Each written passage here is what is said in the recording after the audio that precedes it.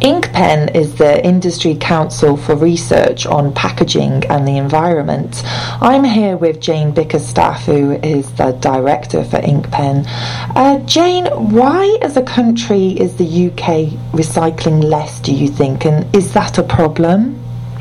Actually, I think it's a good news story.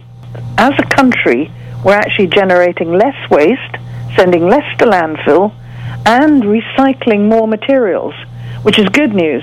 But the general response to the recent announcement from government that there has been a tiny drop in the recycling rate has been real doom and gloom. But if you look behind the headline stats, it tells a different story.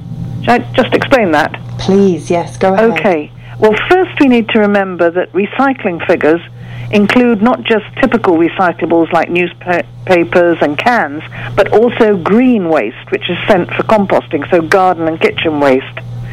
And if you look at the drop in the recycling and composting rate, the real culprit for that is not us as individuals recycling less, it's the British weather. Because these figures are for when we recycled the last quarter of 2013. Remember last year we had a lovely hot, dry summer. That meant less lush plants and grass growth, and that produced an 11% drop in the green waste that was collected and sent for composting.